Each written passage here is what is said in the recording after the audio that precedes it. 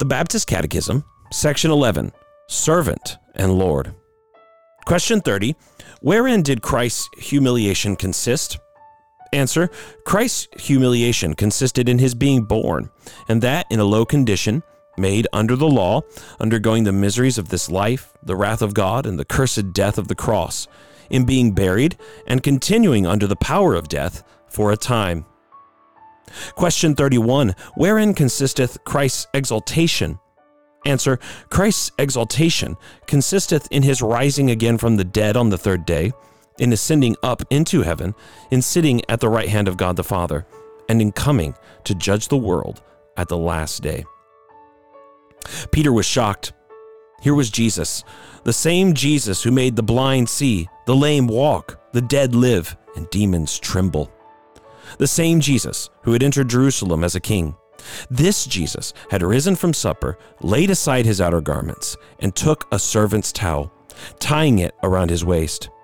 He then poured water into a basin, and lowering himself, began washing his disciples' dirty feet and wiping them dry with the towel. With his own hands, the king of Israel scrubbed the dust, dirt, and muck from his servants' feet. Surely, such behavior was beneath the dignity of any self-respecting king.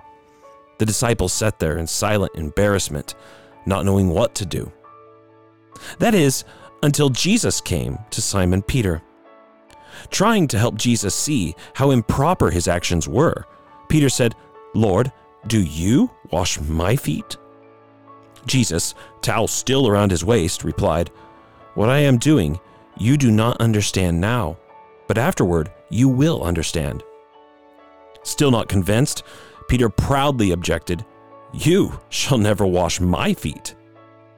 Even though the other disciples would let their Lord humiliate himself like this, Peter would not. He was ready to serve his Lord unto death. There was no way he was going to let his king serve him. But then Jesus replied, "If I do not wash you, you have no share with me." If Peter wanted Jesus as his king, he had to have Jesus as his servant. With this, Peter allowed Jesus to serve him and clean his feet. After washing their feet, Jesus put on his outer garments and resumed his former place. Though these things initially left the disciples confused, in time they would see that this one event encapsulated the whole of who Jesus is and what he did. Just as he laid aside his outer garments, so Jesus laid aside his own divine rights and privileges.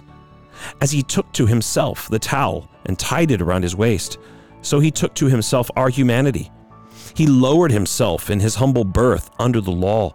He stooped lower and took to himself all the grief and sorrows of this life. And then he lowered himself further, becoming obedient to the point of death, and not just any death, but the cursed death of the cross. The King of Kings and the Lord of Lords has hands that bleed, lips that cry, a side that is pierced, and a corpse that is consigned to the grave. And yet that is not the end. As he put back on the outer garments that evening, so he was highly exalted. Jesus shattered the grave, once a mortal corpse, now an immortal Savior. Having descended from heaven to earth, he now ascends from the grave to the Father.